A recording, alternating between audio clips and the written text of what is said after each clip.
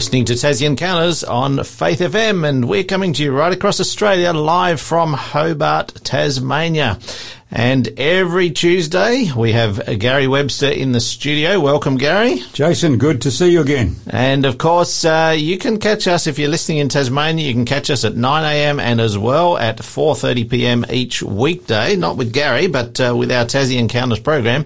But, of course, Gary is on every Tuesday, continuing his series, Lifetime Search.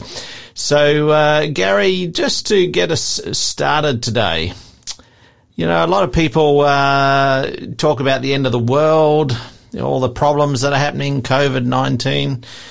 Does it worry you? Well, you always get these curly questions, don't you, Jason? No, it doesn't actually. It used to, Jason. You know, the state of the world. I can remember, you know, growing up, war between Pakistan and India, or China and India, or, you know, talk about nuclear war sometimes over the years. Yeah, those things used to worry me, but actually not now. And I tell you, maybe I'll share the reason I'm not scared any longer about, you know, there's things that are happening, because you don't have to be when you've got Jesus. That's the marvelous secret. Jesus said, "Peace I leave with you, my peace I give to you." That's a wonderful thing. But anyway, we'll share more about that later on, perhaps. Awesome. Just before we get into our program, I will remind our listeners our show number for Tassie Encounters, 0488 880 891. You can text us in. We encourage you to save that number, 0488 880 891. Text us in your questions, your feedback, and of course you can use that number to take advantage of our free book offer, which we will have a book offer later today, and we'll give you more information about that as the program continues. Now, of course, we've got our previous episodes all online, and also if you've got the Faith FM app, you can download that and listen to them as well. But on the faithfm.com.au website or the Faith FM Australia app, you can listen to our past episodes of all of our series at Tassie Encounters. Gary, last week, the Assassination of God to Hell and Back Part 2. Do you want to recap that and tell us how that fits in with where we're going today? Not really. No. Yes, let me recap, Jason. I thought I got to get one back on you.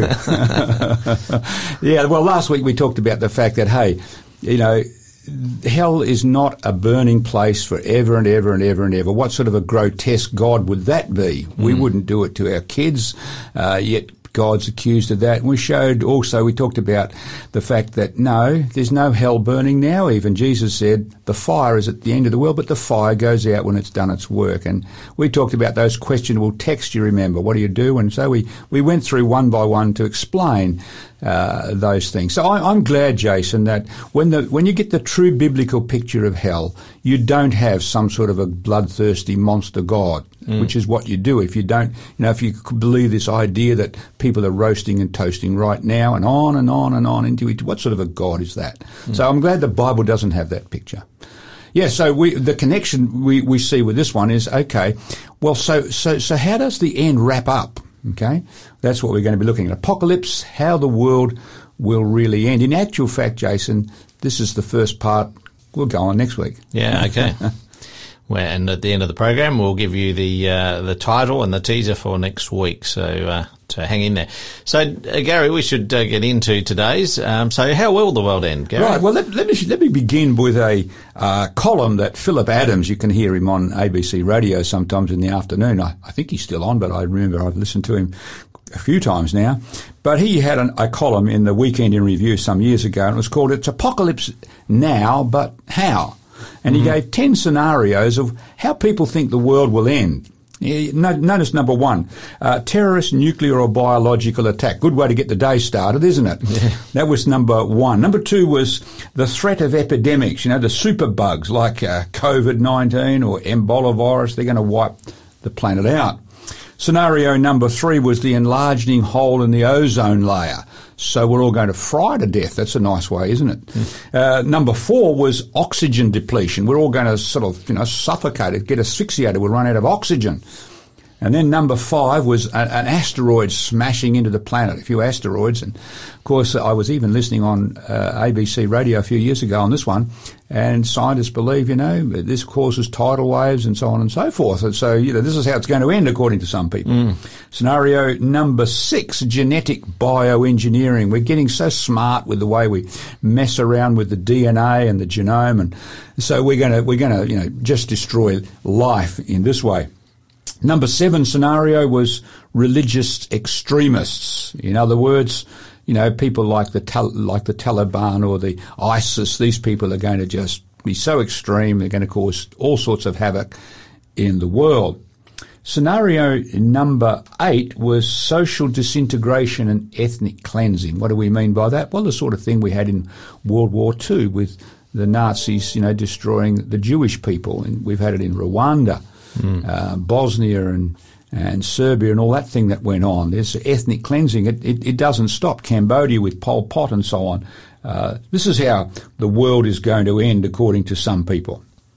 It's really a joyful day. Way to get the day started, Jason. I hope there's some good news somewhere, Gary. Yeah, we're going to get to the good news, Jason. This is just Philip Adams on his radio show, on his newspaper. But as you think about it, this is, I guess, the doom and gloom of the reality of a world that we live in if we don't have some other Exactly. hope. We're going to come to that, but you're right. And I know we've got 2 more to go, but, it reminds me of that doomsday clock. And, I had a friend ask me just the other day, not a Christian, and he asked me, what do you think about that clock? Do you think that's real? And, of course, that doomsday clock that's getting closer and closer to midnight has nothing to do with Christianity. No. It's simply the scientific analysis of the world and all of the threats that this is talking about. Yeah, this is a column in Australian papers. Yeah, that's it. and these are the sorts of threats, I guess, that we face. Yeah, exactly. So what was number 9? Number 9, overpopulation. Too many mouths to feed, Jason. Yeah. And so we're all going to fight for the food and so on. This is what some people believe. Number 10 is starvation by water depletion. You wouldn't think that in Tasmania right now, but, we're going to run out of water, and so there's going to be all sorts of trouble, as people, carry on because, riots and all sorts of things to get more water and so on. So Philip Adams finished his column with this. Well, folks, have a nice day. Mm-hmm. Yeah, have a nice day to you too, Mr. Adams, you'd think, wouldn't you? With all that lot. But actually, Philip Adams left off the one scenario as to how the world actually really will end. And he didn't, obviously he's not a Christian, this guy. I don't think so. Yeah. Well, he didn't write about it anyway. He didn't write about it anyway. I don't know, but I haven't sort of picked that up yet. He actually missed out on the 11th scenario, and we could call this program Apocalypse the 11th scenario, and that is the return of Jesus Christ. And this, in the Bible, it's actually called the Blessed Hope. In fact, I wonder, Jason, if you could read for us Titus 2:13. Just read for us this passage. It says, while we wait for the blessed hope, the appearing of the glory of our great God and Saviour, Jesus Christ. Now, this second coming, or the return of Jesus, he came the first time 2,000 years ago, it's called the blessed hope for some very good reasons, which we'll pick up later on. But the second coming is spoken of many, many times in both the Old and the New Testament. In fact, people have heard of Enoch. The Bible says the 7th from Adam. He preached about the return of Jesus. It's mentioned in the New Testament. Wow. In the book of Jude. Jesus talks about his return many times. Paul talks about the return of Jesus. Peter talks about it. John talks about it in Revelation. We sort of think about this largely as a New Testament thing, since Jesus was here, in person, and then, of course, the return. But the Old Testament is full of it. Absolutely. It's the book of Isaiah. Yeah. You get the books of the Old Testament very, very much. So it's a pivotal teaching in the Bible, but it's called the blessed hope.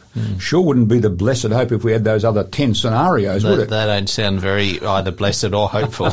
I'm glad it's none of those.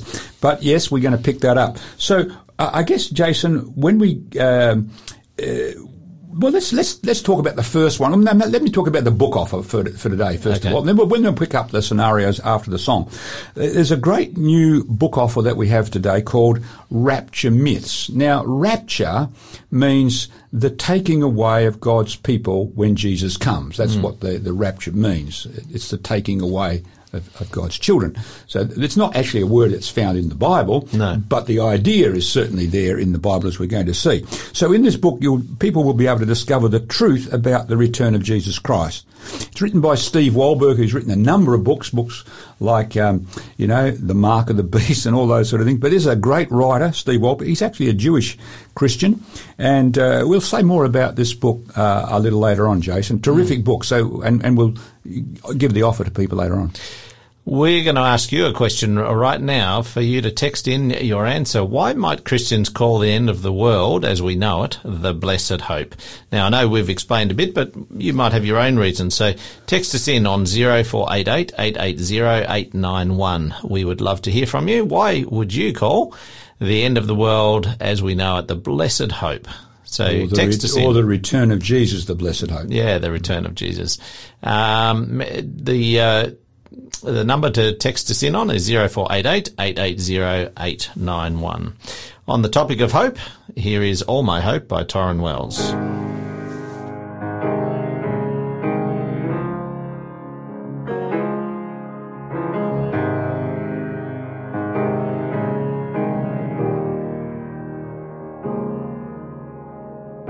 I've been held by the Savior.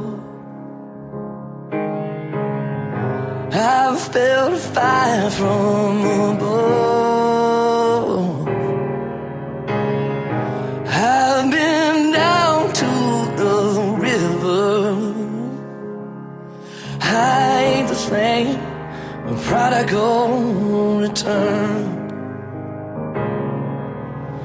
All my hope is in Jesus. Thank God that yesterday's gone. And all my sins are forgiven. And I've been washed by the blood. I'm no stranger to the prison. I've worn shackles and chains, but I've been freed and forgiven. Yes, I have. I'm not going back. I'll never be the same. That's why I sing. Oh, my hope is in Jesus. Thank God my yesterday's gone.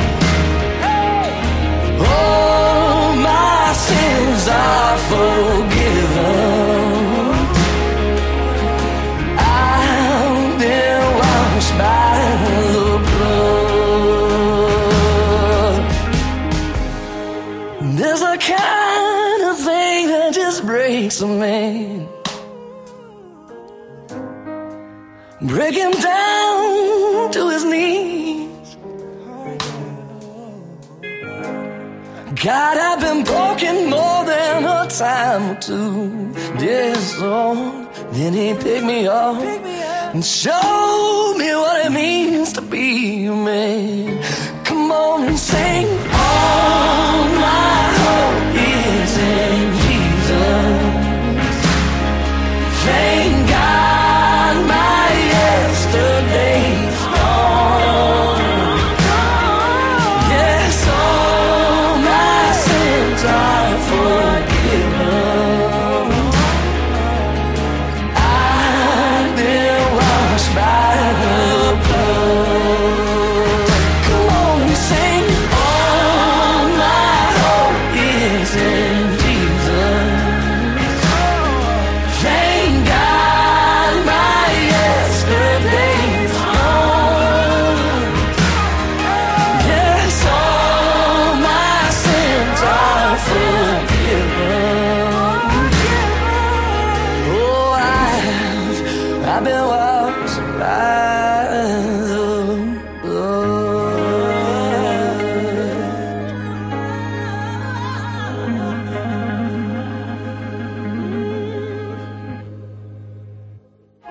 This program is made possible by the support of Adventist World Radio.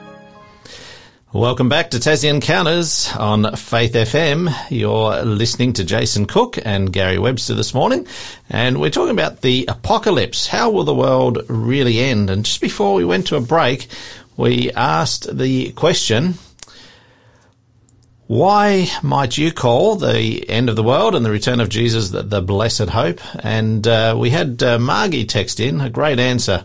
She says, "Morning, Gary and Jason. I would replica Gary's words. Our hope is only in Jesus and his return. What a glorious day that will be." Yes, very true. Yeah, thanks, Margie.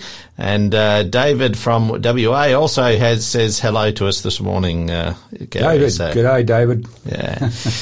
So, Gary, we're going to learn a bit more about how this will actually play out. Yes, so why is it called the Blessed Hope? That was the question we sort of ended on. Well, the first one is this. When Jesus returns, he raises his dead friends to life. We're going to go to Thessalonica. Thessalonica is a city, of course, in Greece today. You can visit the old ruins of it, in fact. It's an amazing place. But Paul came here and he wrote some interesting words to his friends in Thessalonica to sort of encourage them. I want you to read for us 1 Thessalonians 4:13 and 16, please, Jason. Okay, and today both the first verse I read and this one is in the NIV version. "Brothers and sisters, we do not want you to be uninformed about those who sleep in death, so that you do not grieve like the rest of mankind, who have no hope. For the Lord himself will come down from heaven with a loud command, with the voice of the archangel, and with the trumpet call of God, and the dead in Christ will rise first." So there it is, the dead in Christ. The people who put their trust in Jesus, Jason, they're going to come to life. So, the return of Jesus, first of all, it's the blessed hope, because should we die, and we're all going to go into the box one day, aren't we? Unless Jesus comes before that time, we will come alive again. That's the first reason it's the blessed hope. The second one is the fact that he comes to reunite his friends who were torn apart in death. He continues on in the same passage. I wonder if you could read for us verse 17 now, Jason, of the same passage. "After that, we who are still alive and are left will be caught up together with them in the clouds to meet the Lord in the air. And so we will be with the Lord forever." Okay, so in other words, after the dead in Christ are raised first, then he says, we who are still alive at that time will be caught up. And we could say we'll be raptured, if you like. That's the word where the rapture idea comes from. We'll be caught up together with them. That is our dead friends in Jesus. We'll be caught up together. So imagine what a day of reunions it's going to be, Jason, when Jesus returns. I don't know about you, but it'd be a great place to be. It would be at a cemetery on the day Jesus returns. Imagine little children being put back in the arms of their mums. Last time, they saw their child was crossing the road and the child was killed. And now God's going to place the children back in the arms of the mums. Imagine the last time I know the last time I talked to my mum was over the telephone. She was in Perth in Western Australia, and I was in the United States near Chicago. And I'd come home to spend a week with her, had to go back because I was on a study program, and then she died. But I remember speaking to her about the night or two before, just talking to her. She couldn't speak, but she could hear me, So what a day that's going to be, Jason, to meet our loved ones again. That's why it's called the blessed hope. It reminds me sort of like the end of a movie scene almost, isn't it? Yes. The triumphal ending. Yeah, not a sad ending, but a happy ending. Absolutely, yeah. There's a third reason, and that is he's going to give his friends new bodies when he returns. Read for us this time from the book of Corinthians. By the way, Paul came to Corinth. Corinth was a very, we could call it a city given to all sorts of stuff. You can see Acro Corinth. That's the high Corinth behind the one of Paul's day. There's up on a huge hill. They had a temple, so they say, to 1,000 prostitutes because, all sorts of things went on. So Corinth was really not a great place. Paul came here, preached about Jesus and how people could have hope and meaning and purpose in life. And then he wrote a letter to by the way, Paul was actually taken before the bema. We call it the judgment seat Gallio in this place. You can actually see the very place today where this took place. But Paul then writes to his friends in Corinth sometime later. And I want you to read for us 1 Corinthians 15. We're looking at verse 51, 52 and 54. What a triumphal verses these are. Listen, I tell you a mystery. We will not all sleep, but we will all be changed in a flash, in the twinkling of an eye, at the last trumpet. For the trumpet will sound, the dead will be raised imperishable, and we will be changed. When the perishable has been clothed with the imperishable, and the mortal with the immortality, then the saying that is written will come true. Death has been swallowed up in victory. Wow, what a triumphant passage. Listen, he says, we're not all going to sleep, meaning we're not all going to die, but we will all, that's the dead in Christ, and the living will all be changed. We'll get new bodies, he say, and it's going to happen in a moment. Imperishable, what does that mean? It means it can't be destroyed. It can't die. It can't get sick and wear out and peter out. And immortal means it cannot die. It's not subject to death anymore. You know, you imagine some people, they've never seen a sunset, Jason. Never seen a sunset because they've been born blind, but there's coming a day when they will see for the first time. What a day. Imagine those kids have never walked, or a person that's been in a traffic accident, they're a quadriplegic or a paraplegic, they're going to run like the wind. Unbelievable. I was sharing this very passage in New Zealand on one occasion in Palmerston North. I was running some programs, and this lady was in a wheelchair down the back, and she called out, "Hallelujah, I won't need this thing anymore." You know, this is what it's going to be like. New bodies. I remember hearing about a guy who tells about how he goes to bed with his wife, you know, and when they go to sleep, she takes off her prosthetic leg and puts it beside the bed, takes off her false teeth and pops them beside in a glass, takes out off her glasses and her eyes, so to speak, puts them beside, takes out her hearing aid, and he says, "I'm not sure where my wife is. She's not in bed, or she's on the dresser next to me." But we get the idea. We're going to have new bodies, and we sure do. What a beautiful thing. Jesus says, "I'm going to change you so that we are totally new people." Number 4 is he's coming to gather his friends to be with himself. And I love this passage. It was recorded in the book of John. It's the last night before Jesus is going to die, I should say, and his disciples, they're really down in the dumps. Notice what Jesus says in John 14, verse 1 to 3. Perhaps you could read that for us. These are beautiful words. "Let not your heart be troubled. You believe in God, believe also in me. In my Father's house are many mansions. If it were not so, I would have told you.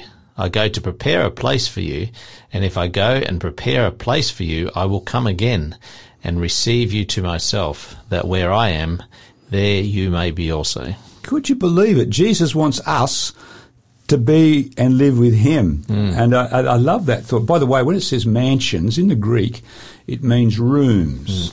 I'm sure they're mansion rooms, but the idea is we're all going to live in the same house together. It's like a family, in my Father's house. What a tremendous picture. Jesus says, "I want you guys to live with me." So where does the Father live? That's an important question. Well, Jason, you know the story. You know the Lord's Prayer. How does the Lord's Prayer begin? "Our Father, who art in heaven." Right. We all know where heaven is, where the Father lives. Our Father who is in heaven. So Jesus is saying to these disciples, I'm going to come and pick you up and take you to heaven, first of all, where my Father is. That's an interesting thought. And that's where we're going to live in the big house together, so to speak. What a tremendous picture.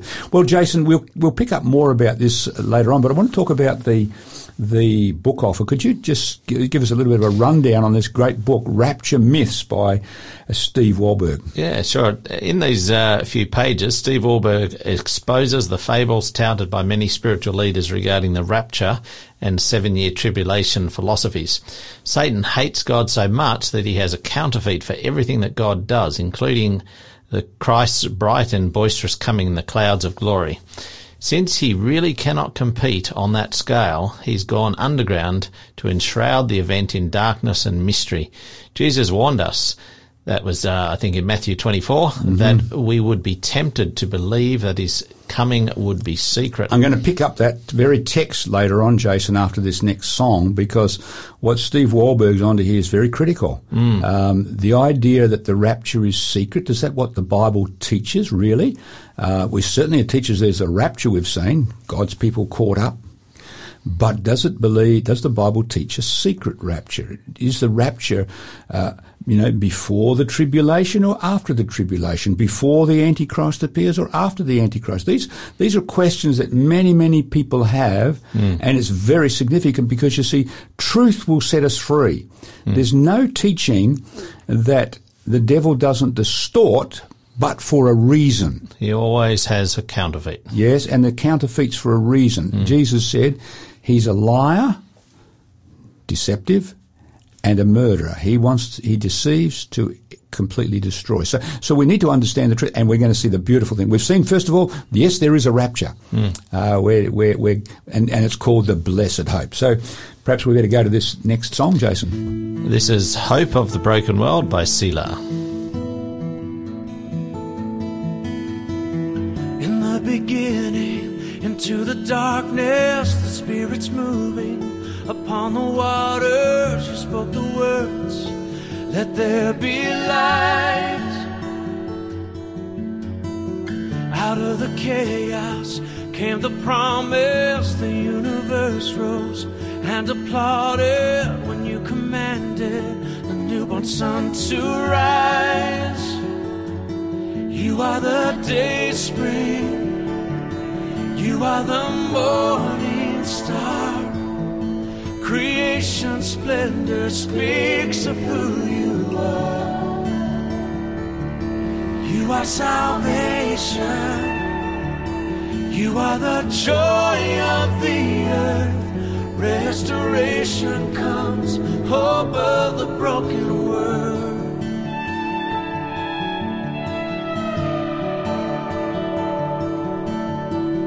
Into my weakness, into my darkness, your Spirit's moving upon my heart, and you speak the words, let there be light. Into my chaos comes your promise, the new is rising, the old is passed on. You are reviving and making all things right. You are the dayspring, you are the morning star. Creation's splendor speaks of who you are. You are salvation, you are the joy of the earth. Restoration comes, hope of the broken world.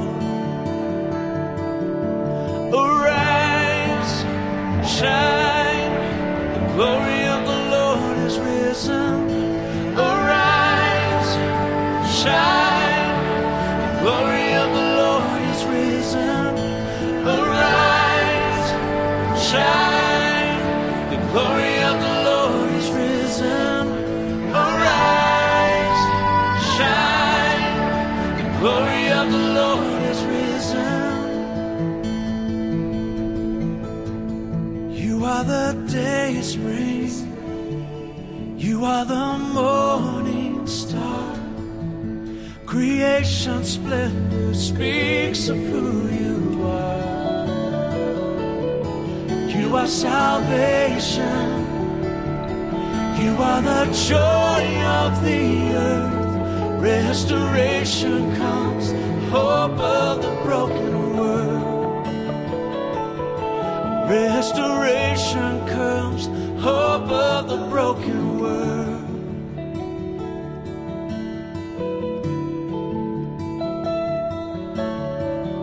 Into my weakness, into my darkness, your Spirit's moving upon my heart, and you speak the words, let there be light.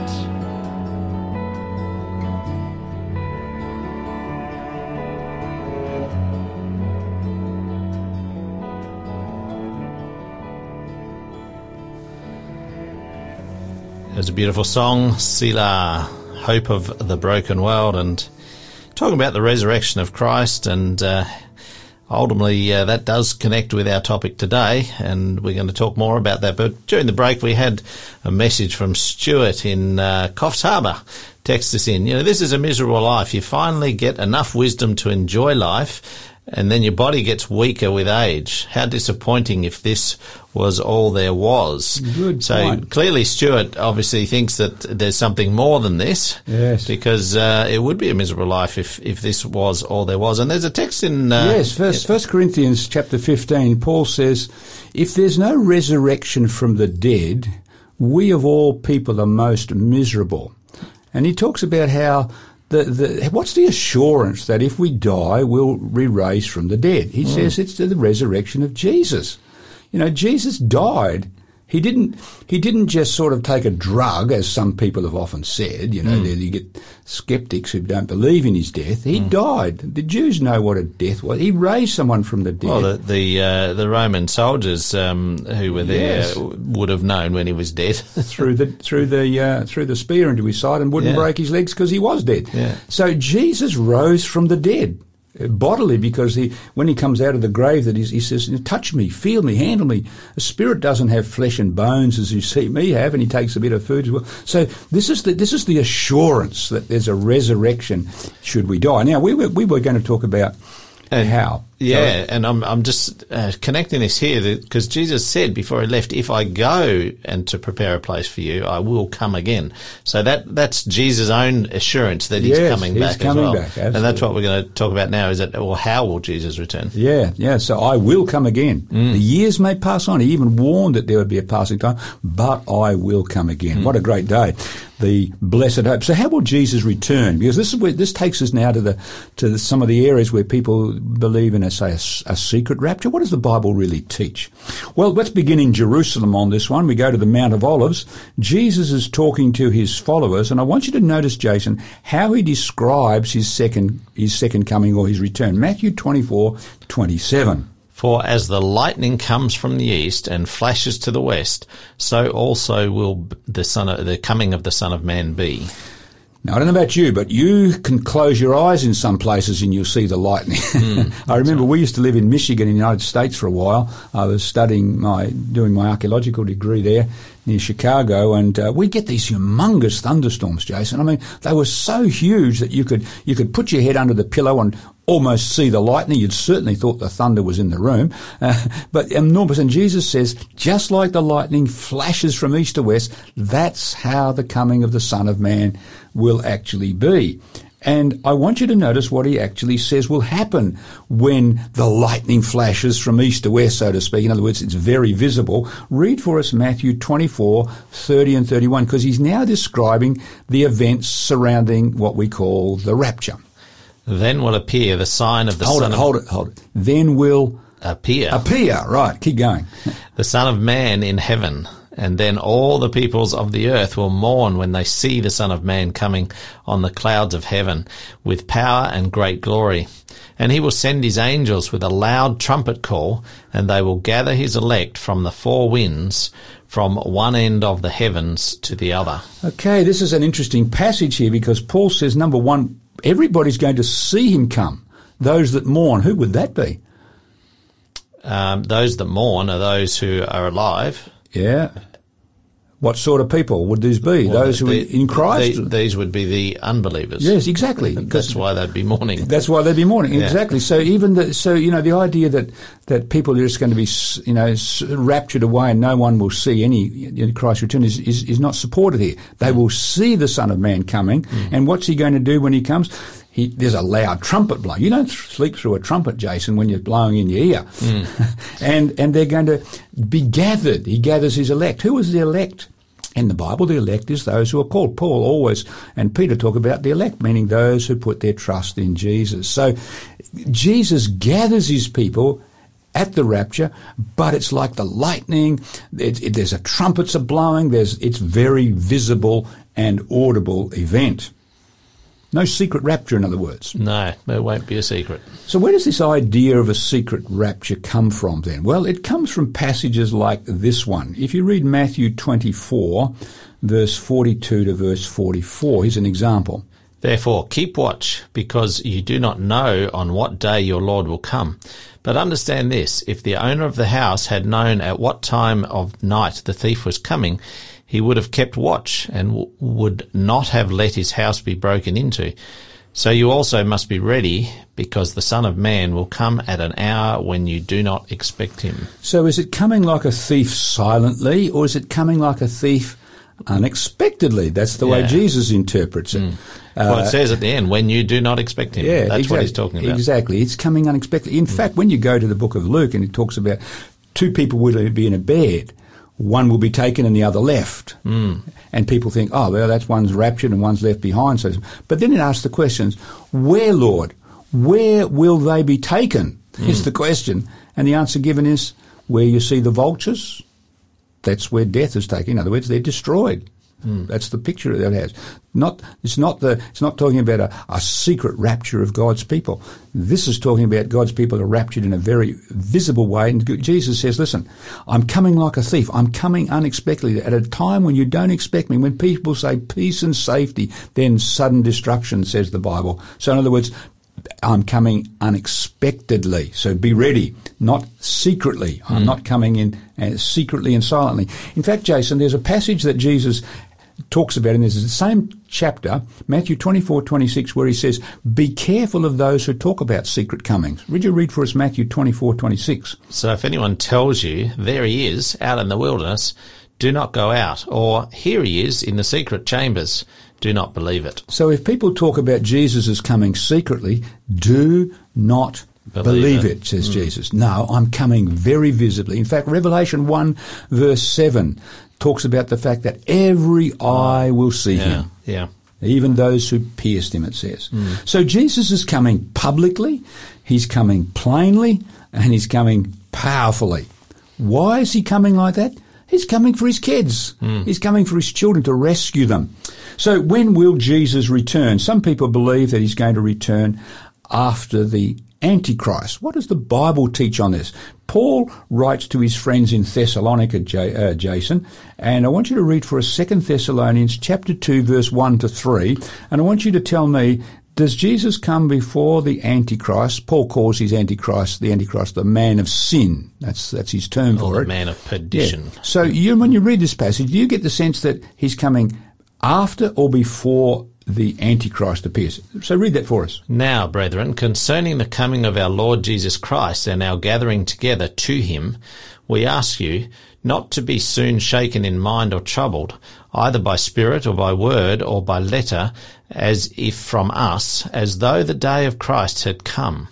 Let no one deceive you by any means, for that day will not come unless the falling away comes first, and the man of sin is revealed, the son of perdition. That's the Antichrist. Yes. Paul couldn't have been any more plainer here, Jason. He says, listen, don't think that Jesus has come. You know, someone says, oh, we got a letter from Paul that Jesus has come, or we said that he's already here. He goes on. He says, no, Jesus is not going to come until Antichrist appears. So Antichrist appears before Jesus returns. It's very plain here in 2 Thessalonians chapter 2, verse 1 to 3.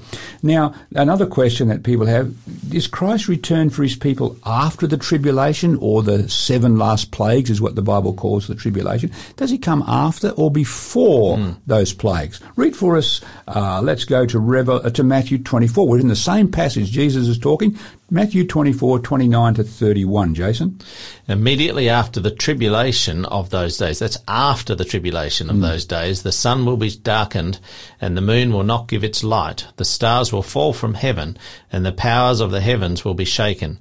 Then the sign of the Son of Man will appear in heaven, and then all the tribes of the earth will mourn, and they will see the Son of Man coming on the clouds of heaven with power and great glory. And he will send his angels, and with a great sound of a trumpet, and they will gather together his elect from the four winds, from one end of heaven to the other. Okay, so it's very plain, isn't it? It is very plain. After the tribulation. Immediately after tribulation, then Jesus comes. So the idea that Christians will be raptured away before this time of tribulation, clearly it's not taught by Jesus. So what about those who lost their moral compass, meaning those who hold on to sin, who cling to it? They become the enemies of God's children. What happens to them? We're going to pick that up next week, Jason, when we look at Armageddon and the death of death. But we need to go to a song, and after the song I want to talk about, so how can we be ready for Christ's return? Because that's the most important question. How can we be ready for the day that's coming unexpectedly? Thanks, Jason. Soon we'll be done with the troubles of the world, going to live with God. No more weeping and wailing. No more weeping and wailing. No more weeping and wailing.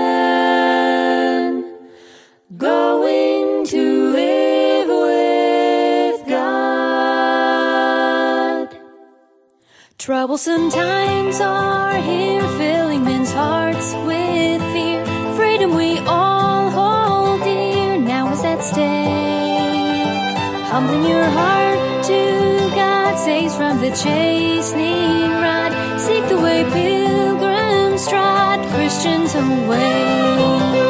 Jesus is coming soon, morning or night or noon. Well, many will meet their doom. Trumpets will surely sound. All of the dead shall rise. Righteous meet in the sky. Oh, going where no one dies, heavenward bound.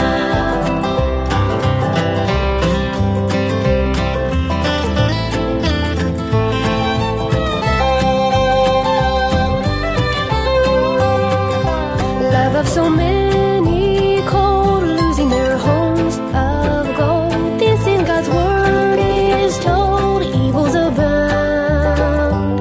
When these signs come to pass, nearing the end at last, it will come very fast, trumpets will sound. Jesus is coming soon, morning or night or noon. Well, many will meet their doom, trumpets will sound.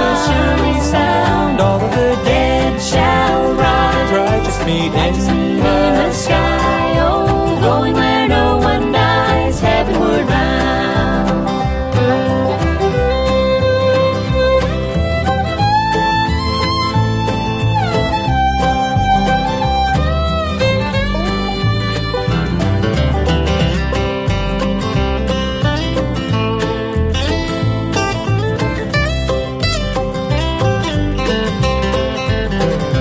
Troubles will soon be o'er, happy forevermore. When we meet on that shore, free from all care, rising up in the sky, telling this world goodbye. Homeward we then will fly, glory to share. Jesus is coming soon, morning or night or noon. Well, many will meet their doom, trumpets will sound. All of the dead shall rise, righteous meet in the sky. Oh, going where no one dies, heavenward bound.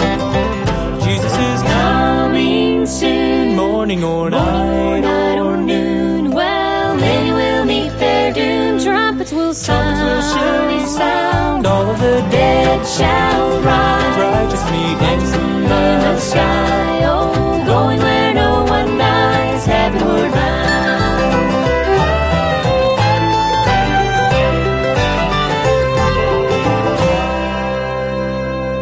You're listening to Tassie Encounters on Faith FM, and that was Jesus is Coming Soon by the Downing Family. I was just about going to sing the next verse, Jason, but I thought that wouldn't be so good if I sang. Probably better that we leave it up to them, Gary. Now, earlier in the program, we mentioned our book offer today, The Rapture Myths, Discover the Truth About the Return of Jesus Christ by Steve Wahlberg. It's come to that time of the program where we give you the code. That code is DIG number 19, DIG 19. If you text that into 0488 880 891, we will be able to get that book out to you as soon as possible, which normally takes about 3 or 4 weeks. Sometimes we get people texting in to say, I haven't got my book yet, but it can take a little while because there's a number of processes that it's got to go through. So hang in there, 3 or 4 weeks, and your book should arrive if you claim the offer. DIG 19 today. DIG 19. No spaces. Text that into 0488 880 891. So, Gary, we were going to talk about how do we be ready? Yes, how can we be ready for the return of Jesus? Jason, there's a beautiful passage written by Paul. He's writing to his young pastor friend Titus. I wonder if you could read for us Titus 2:11-14, because it really explains it beautifully for us. For the grace of God has appeared that offers salvation to all people. That's the grace. It teaches us to say no to ungodliness and worldly passions and to live self-controlled, upright and godly lives in this present age while we wait for the blessed hope. There it is again, the blessed hope.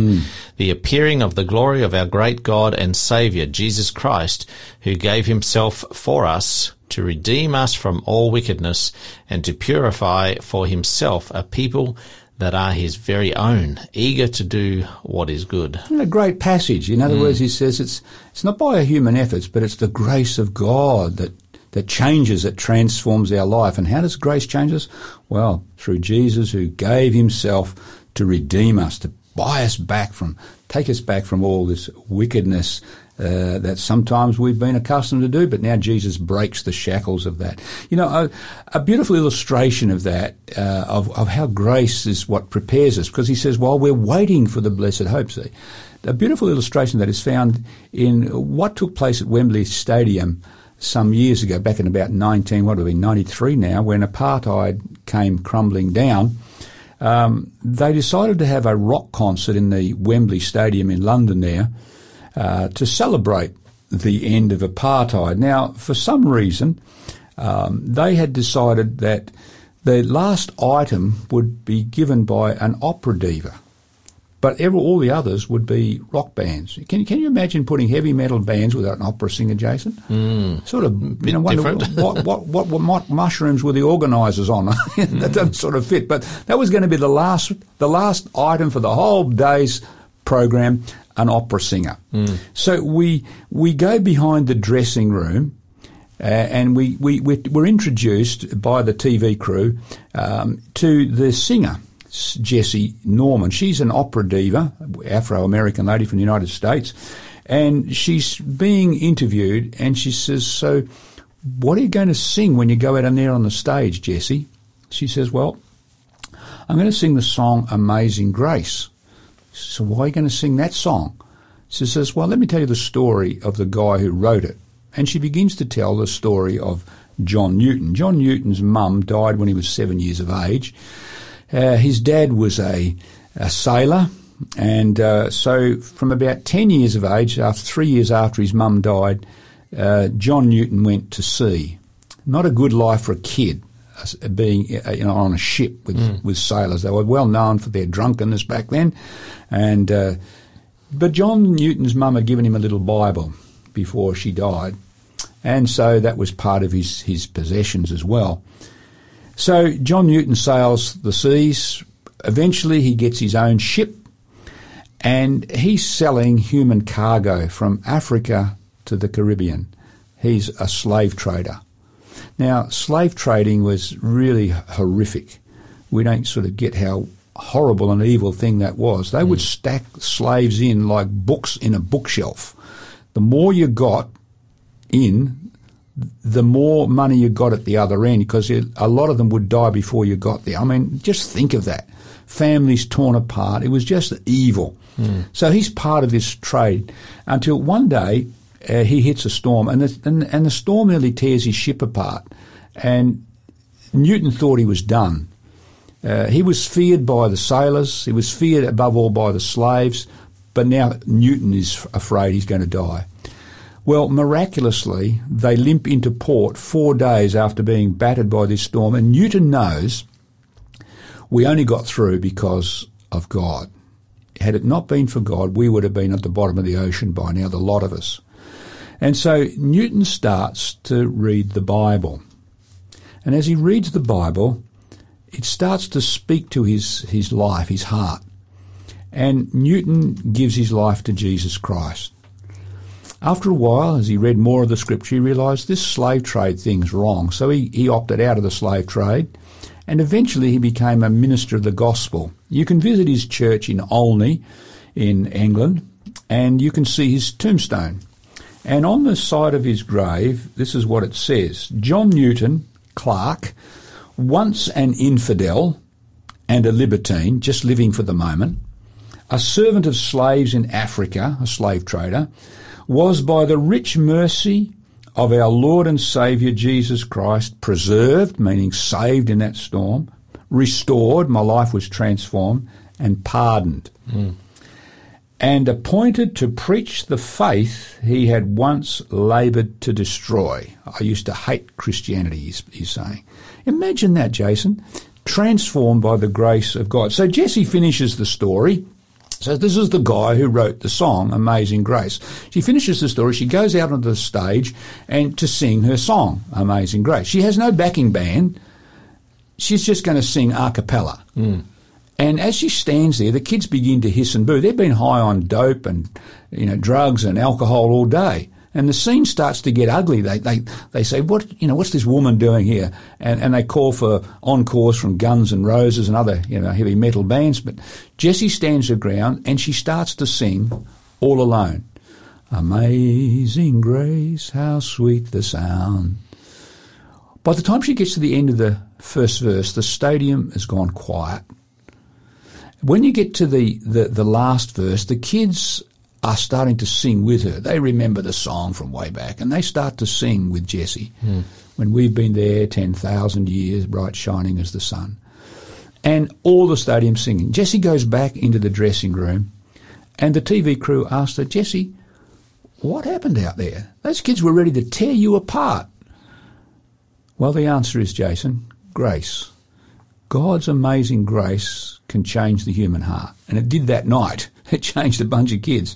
And this is what changed John Newton. And this is what makes us ready for the coming of Jesus. When we yield to that grace, when we say, God, nothing in my hand I bring.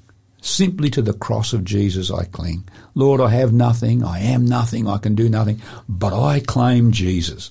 I believe he died for me. That's when we're ready for the return of Jesus. So tremendous story and a tremendous topic. Jesus is coming again to take his friends home. Well, Jason, that book, going to be a good one. I'll remind our listeners, the code today is DIG number 19. DIG 19.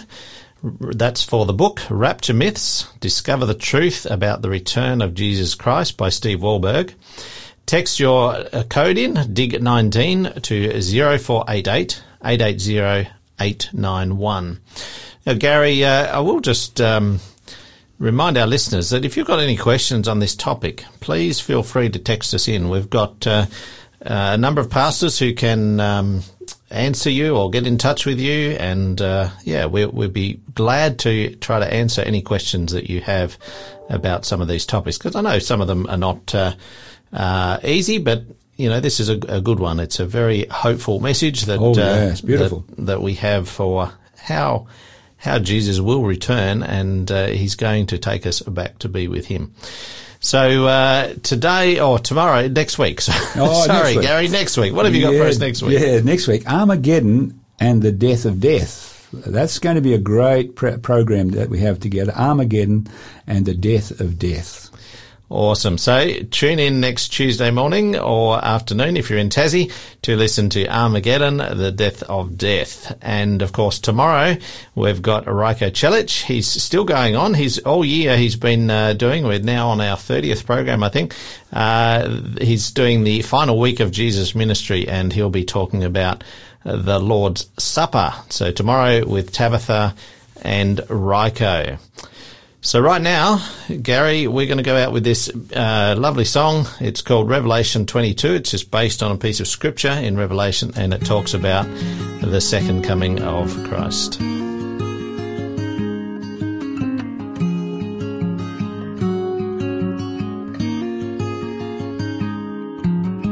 He who testifies to these things says, surely I am coming soon. He who testifies to these things says, surely I am coming soon. Surely I am coming soon. Amen. Come, Lord Jesus. Amen. Come, Lord Jesus, come.